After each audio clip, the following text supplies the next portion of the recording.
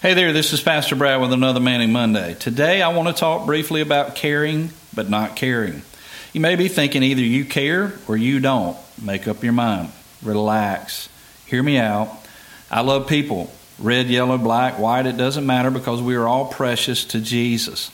I have learned from my lead pastor that we are all a soul with a body, not a body with a soul. Jesus died for every soul that we might choose Him and spend eternity with Him. I try to love unconditionally. I don't always succeed, but I try. I try and not judge people, but sometimes I fall short in that as well. I care about people. My heart goes out to people when they are less fortunate, when they are hurting, when you see life has just beat them up and they're tired. These things affect me.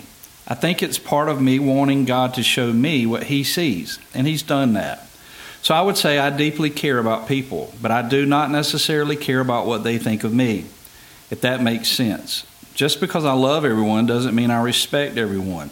It doesn't mean I trust everyone. I have learned that many people will use you for their own selfish gain.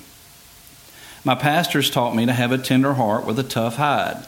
I think this would be accurate of me at this point in my life.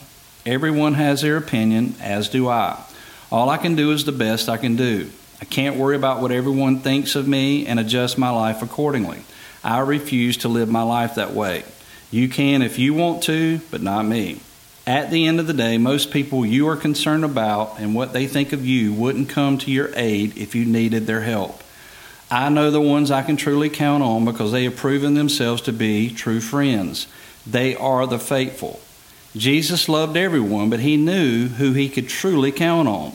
I would encourage you to stop worrying about what everyone thinks of you if you want to truly enjoy life. Care, but don't care.